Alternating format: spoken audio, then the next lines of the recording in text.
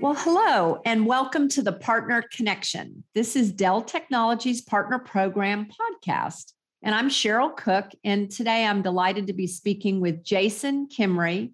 He's the Vice President and General Manager for U.S. Channel Scale and Partner at Intel. So, hi, Jason. Thanks for joining. Hey, Cheryl. Thanks for having me.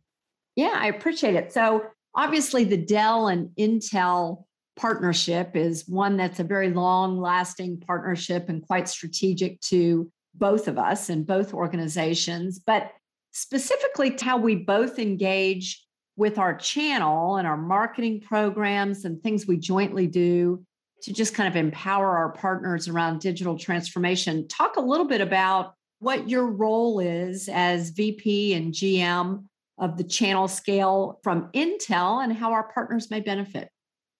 Yeah, thanks, Cheryl. And Intel is a unique component of the technology ecosystem. We're not that traditional partner that a lot of our partners have, but I think we're pretty important in helping a variety of partners understand how best to utilize technology to solve and create the best business outcomes for their teams. So my organization today works with a range of distributors, solution providers, global systems integrators, software, cloud partners, because at Intel, we see the channel evolving every single day, and our goal is to make sure that any partner that's recommending and selling technology from edge to cloud has a relationship with Intel and by extension of that, Dell.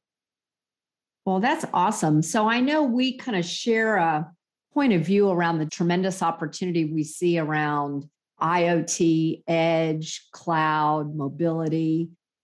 Talk a little bit about how we try and encourage our partners to take advantage of those. Well, Cheryl, there isn't a single company on the planet right now that's not going through some type of digital innovation, transformation, reinvigoration. Every company on the planet is digital, and that technology and that digital transformation is happening all the way from the far edge, all the way to the cloud, and everything in between.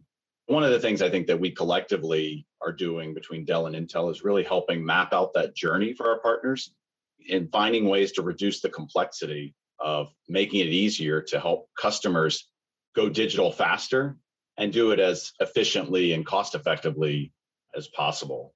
So we just see opportunities, whether it's deploying edge-based sensor technology and analytics and AI at the edge, but also making sure that they have the best cloud-based infrastructure, and whether that's on-prem, off-prem, hybrid, those are all questions and discussions that have to be had by our partners to their customers. And we want to just make sure that Dell and Intel are right there as part of those discussions. Absolutely exciting. And we're seeing some tremendous success jointly. I know the OEM business, for one, is a place where we've been growing certainly way faster than the market, and you're helping us significantly with some of those areas. So share a little bit about Pat Gelsinger is now back at the helm at Intel, and we know him well, and he's certainly been doing some exciting things around just setting the strategy for the company. So just elaborate a little bit since his return and how he's come over and how he's putting the company in a position for success and what the strategic ambitions are. Well, Pat, his official return to Intel date was about a year ago. I think February 15th was the exact date. And wow, it's amazing how much progress and how much energy one person can bring to a company. But Pat has been really specific, saying we're on a torrid pace at Intel to get back to unquestioned leadership. And that's absolutely what's happening. And I don't think anything shows that more clearly than the State of the Union, when President Biden highlighted Pat and Intel's investment most recently in a $20 billion facility in Columbus, Ohio, but also Intel's investment in the US marketplace as being strategic and very critical for this nation.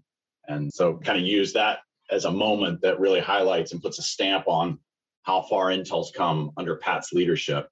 I thought that was amazing. We were all sending notes internally like, wow, how impressive for him to be called out. It was wonderful.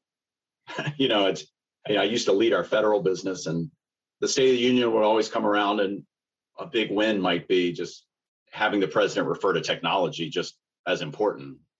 To see it come this far and to see Intel, on such a grand stage as part of an important part of the fabric of this country was very, as somebody who's been here for 22 years, so it was truly inspirational and proud moment. But, I think the other thing that Pat has done at Intel, he's gotten us, very clear about what our purpose is and what we have to do as a company, but also the opportunity that sits in front of all of us. And I like to say, and Pat has said this as well, is, the opportunity that exists for Intel is also the same opportunity that exists for our partners and for the industry at large. And he talks a lot about 4 technology superpowers that really underpin or what's creating this digital opportunity for all of us. And those are specifically ubiquitous computing, artificial intelligence, and cloud to edge. And then lastly, connectivity. It's these 4 superpowers that really create so much opportunity and so much need for partners to be able to help customers navigate and solve problems through these superpowers. So, from a ubiquitous computing standpoint, this is the fact that there isn't a device on the planet that doesn't compute anymore.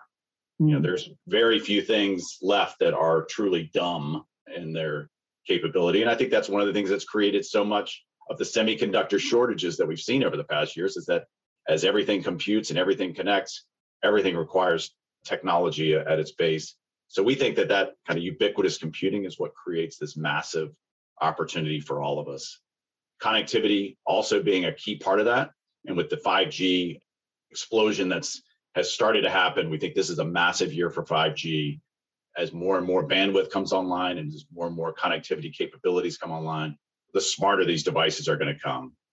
But one of the things that happens when these devices become smart is they not only compute, but they analyze data. And we think that third pillar that I talked about, or third superpower, is the rise of artificial intelligence. And AI today has historically been thought of as a thing that happens in a big data center and processed by thousands and thousands of CPU, but AI is quickly becoming something that happens at the edge. And in fact, it has to happen at the edge, because if it doesn't, there isn't simply enough bandwidth to handle all the data that's being captured, to send that back to a cloud, have it be processed, and then returned back to the edge. It has to happen at the edge and from edge to cloud. So we think we're just in the early stages of artificial intelligence and the opportunity it creates. And then the last piece is kind of this whole cloud to edge movement. Again, there's too much data out there to compute in one place. You have to look at it from end to end and make sure it's processing based on the needs of the workload. And I think this is an area where even your CTO, John, has talked a lot about the opportunity here. As data is moving closer to the point of decision, we need to make sure that data sits and is processed at the right place at the right time to make the best decisions possible. So we think those are 4 superpowers that create tremendous opportunity for our partners. And Pat's been a huge proponent of driving that. I love the term superpower. That's just a fantastic way of showing what's the impetus or what's underlying one of these big pivotal shifts, right? I think we're at another one of these shifts in the industry that is revealing and unlocking unbelievable opportunity. I was just at my alma mater, University of Florida, over the weekend, and we have a huge initiative at University of Florida around AI computing. Automated intelligence as opposed to artificial intelligence. And it's kind of like AI is not the thing, it enables the thing. So it's just going to be unbelievable, countless opportunities for our partners to be able to really work jointly with that. So when you think about us working together, and you're specifically in the channel space, and I know we, Dell, in some ways are an OEM partner for you. And you mentioned that you've had some time in the federal business. Can you share an example maybe, or just remind our partners ways with which we engage jointly and kind of on behalf of our partners or working jointly with them to help them unlock some of these opportunities we've just been discussing? Yeah, I think it always starts with what problem are we solving for our customer? And I think back to the stuff within the federal days, a lot of what we did is what's the mission? What's the mission problem that the government, in many cases, the DoD was trying to solve? So quite a bit around looking at tactical data centers, and could we actually drop data center capability into the field or into different remote areas to be able to provide compute? We would always call it compute at the far edge. So a lot of great examples of how we looked at power, space, and cooling needs, architected a certain capability using the latest Xeon technologies, the latest connectivity products, and kind of combining that with the PowerEdge brand and then wrapping some new capabilities in there to really meet the needs there. So there's lots of examples, and whether it's in the defense space or in the industrial space or even in retail, lots of examples of, I think, of where we try to take industry standard products, but then help adapt those slightly through our partner ecosystem to meet the needs of our customers. We have this long history of collaboration in that space that I've always been a part of with Dell.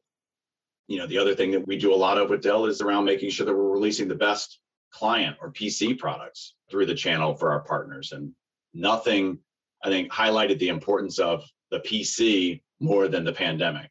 Mm-hmm. And we all saw how a really richly configured PC to do things like, the Zoom calls and the full collaboration suites that are required was so important. So Dell has always been such a tremendous partner in bringing those products to market. And one that we've just launched last week was 12th Gen for Business. So that product, and we've got just a ton of great innovation coming out between Dell and Intel in that space. And now what we're doing is creating programs and incentives with our partners to help bring those new products to market and also make sure people understand why it's best for their security posture, best for their manageability needs, best for collaboration. And I think we're at our best when we help customers and partners understand the true business value that our technology can bring.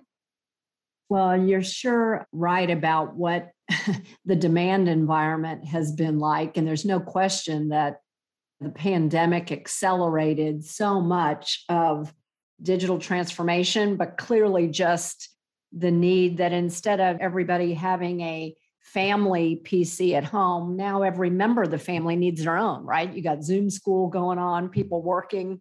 So we've certainly been seeing that in our business performance. We just closed our fiscal year and had our Q4 earnings, and we just had a record year, record performance in the history of the company in our client business. So I've been saying the world needs more technology, not less. And we're going to continue to need all that collaborative joint innovation that both of us are working on. And, you talked a little bit about the move to the edge, and we certainly share that point of view on where the opportunity is. And you talked a little bit about the far edge. Can you just expand a little bit about how you see that market opportunity and the way with which you and the channel, but also Intel is looking at it? It's a great segue from the client conversation, because it used to be the client was the edge. Right. The PC was as far as the edge went. And, wow. I mean, now I almost view the PC as just another edge device. But, as everything continues to be transformed through technology, it's so obvious now that more and more compute is happening and has to happen at the edge. And what we see is that customers are really looking for partners who can help them design and implement solutions that operate seamlessly from cloud to edge. And I think that's where we need to work with our partners to help them deploy solutions that work seamlessly between the two. At Intel, it's very clear that we can't just be providing great CPUs that get deployed at the edge. For all this seamless connectivity and interoperability to happen, it has to happen through software. So that's been a huge part of where we've made investments on the Intel side, is the enhancing programs to enable ISVs to accelerate their support of the edge, and then also releasing new toolkits and software to help them do that. And so for us, there's software toolkits called One API and OpenVINO, which essentially are toolkits to help ISVs and customers to write code once and deploy it everywhere. So today, a lot of other companies that they may do a lot of work at the edge or in the cloud, we're almost seeing proprietary jails start to pop back up. And what customers really need is that interoperability and the ability to really write once and deploy everywhere. Because if you start to look at the edge, it's a $250 billion opportunity by 2024. And to really be able to capitalize and maximize that, we're going to have to be able to use whatever code we have and then write that to be able to exist everywhere. And so then I think that's where Dell and Intel come together, is co-designing products that really are adapted for the edge. One specifically that I know we're working on is the PowerEdge XR11 and the XR12, which are actual products that are meant to sit at the edge taking advantage of that x86 code benefit that we have, but providing it in a form factor and a capability that sits out there. So I think, those are opportunities that I think that's the opportunity at the edge. It's what Intel's trying to do. And then I think it's where Dell and Intel are coming together to create products that are purpose built to meet that need.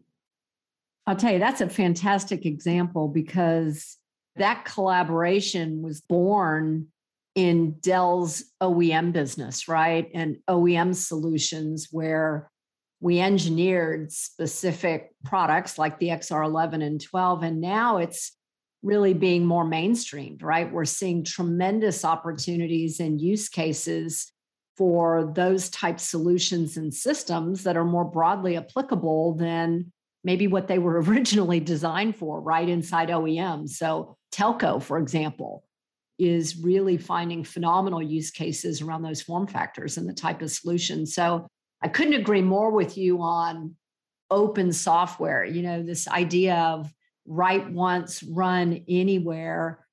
The more software abstracts from the hardware and the more we really have these use cases, I think it's becoming evident that you want to process it at the site, which is local, right? Keep it local. And there's tremendous storage requirements around that as well. And you don't want to be sending the data back and forth to some centralized location. So you need to be able to process it, analyze it locally right there at the edge, which is going to, again, open up and unlock tremendous opportunities for so many.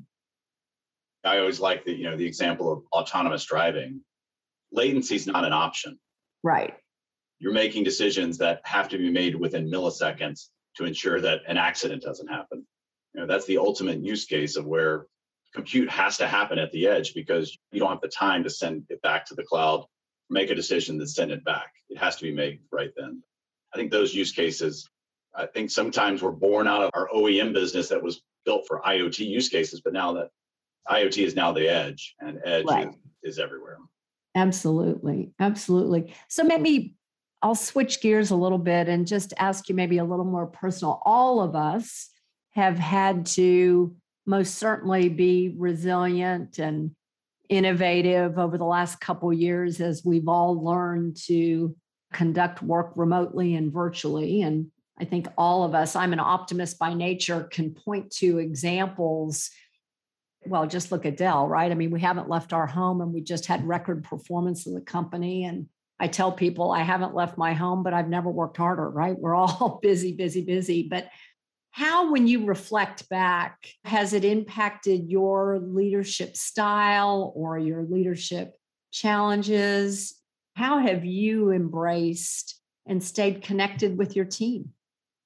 Since this pandemic started, I've really learned to some extent that to lead a successful team, you have to encourage a positive mindset and how important the emotional well-being of people really is. And I think we always knew it's important, but I think it really heightened. And I learned a lot about the impact and of what the pandemic had on different people. And, for me, and maybe it was because I wasn't traveling as much, it provided a little more time, but how important it is to check in on people, see how people are doing. How are things at home? Do they have what they need? Is there anything else that we can do as leaders, provide our employees to help them navigate a really complex and busy professional world, but also balance a lot of things that are at home? So I think, for me, I think it was how important to be able to show empathy to the people around us and to really help understand that everyone is battling their own things. And as leaders, it's our job to check in on our people and make sure that they've got what they need to be successful. So I think that's probably, if I took one thing away, I'd like to think I've become a more empathetic leader as a result of this. I've been given the ability to check in more with teams. And I think also become highly efficient in scheduling. And I think, one thing I hope I don't lose is, what seems to be returning back to in-person meetings is that ability to stay connected, because our people need to feel connected to their work, to the mission, to the leaders, and to their customers. And I think, my goal is to make sure that even as we get to a place where we're traveling more and maybe not sitting in front of our computers 10 hours a day, to not lose that connection that we have with our people, because I found that to be really important and valuable over the past couple of years. I couldn't agree more. I've been describing it that One of the positives that's come out of this is it has revealed a genuine humanitarian side of all of us, right? So don't sweat the small stuff, whether it's empathy and just the formality. We're all wanting to be introduced to each other's kids and pets and everything at home. And to your point, that does bring a more humanitarian side to all this that I think we've needed it. And I don't think we're going to lose it, right? Let's hope we hang on to that part of it, even as we all get back to traveling and doing things in person as we're all desperate to go do. So I think that's going to be a silver lining that we keep and maintain, hopefully. I hope so. If we don't, I think people will leave. I think that's the other thing that's become clear is that people, if they don't feel like they're getting what they need or what they want or what they feel, then technology worker is in high demand and there's lots of options for people. So I think as leaders, we have to make sure people feel like their work matters and that they're connected. And if they don't, Yeah, for sure. It's such a reflective period. I think people have reevaluated and reassessed priorities, values, and they're bringing that to work. And to your point, it has to stay aligned or they'll have the confidence to go elsewhere, right? So I couldn't agree more. So I'll tell you, as we kind of summarize and wrap up here, I always have a little fun with my guests. So if you'll indulge me, what is a fun fact about you, Jason, that might not be on your resume? Maybe your colleagues wouldn't know. What's a fun fact about Jason? Well, I think a handful of people made a crazy decision in the middle of the pandemic to uproot my entire family and move. I, for a long time, lived in the Washington, D.C. area, ran our federal sales team for a long time, was very entrenched into that area. But over COVID and during the pandemic, and I have two daughters, one was going into 6th grade and one was going into 9th grade, decided with my family that maybe now is the time to make a move. So over this past summer, we made the decision to leave the DC or Annapolis, Maryland, specifically is where I lived, and move to Fort Myers, Florida. I put my kids into new schools, decided just to try something different and something that I'm fairly risk averse, but did something that was pretty uncomfortable. And, so now we're off and running, living in Florida and, really enjoying it, but something different, but something that people may not know or realize. I love that because we're in this, you can do anything from anywhere world, right? I mean, we've proven that you can work remote and be quite effective. And I grew up in Florida, so not Fort Myers. So welcome to the Sunshine State. Yeah. I didn't mention, though, that I did go to the University of Georgia. So that might be my other thing that people don't. Oh, you're one of those. Yeah. So I didn't bring up the fact that our Georgia-Florida rivalry, which well, that is a fun rivalry, and I must congratulate you and your Bulldogs. You guys had a fantastic season this year. I actually went to the college championship football game and watched you guys beat Alabama. So that was pretty impressive. So hopefully as a Florida fan, you were at least pulling for Georgia in that game. Yeah, it was kind of a really conflicted feeling for me because I'm like, okay, well, Florida, we didn't quite make it, but I'm an SEC girl. Don't particularly have high affection for Georgia or Alabama, but I was rooting for you guys. I was actually pulling for Georgia in that game. Well, my girls have been, it's been funny because they've been, they wear Georgia sweatshirts and kind of wear their Georgia fan. They kind of well, now they're going to grow up in Florida. Yeah, it's interesting. They didn't realize they were going to get such dirty looks wearing their Georgia stuff to school. But that's right. I love Florida too. I love Gainesville. Great. It is.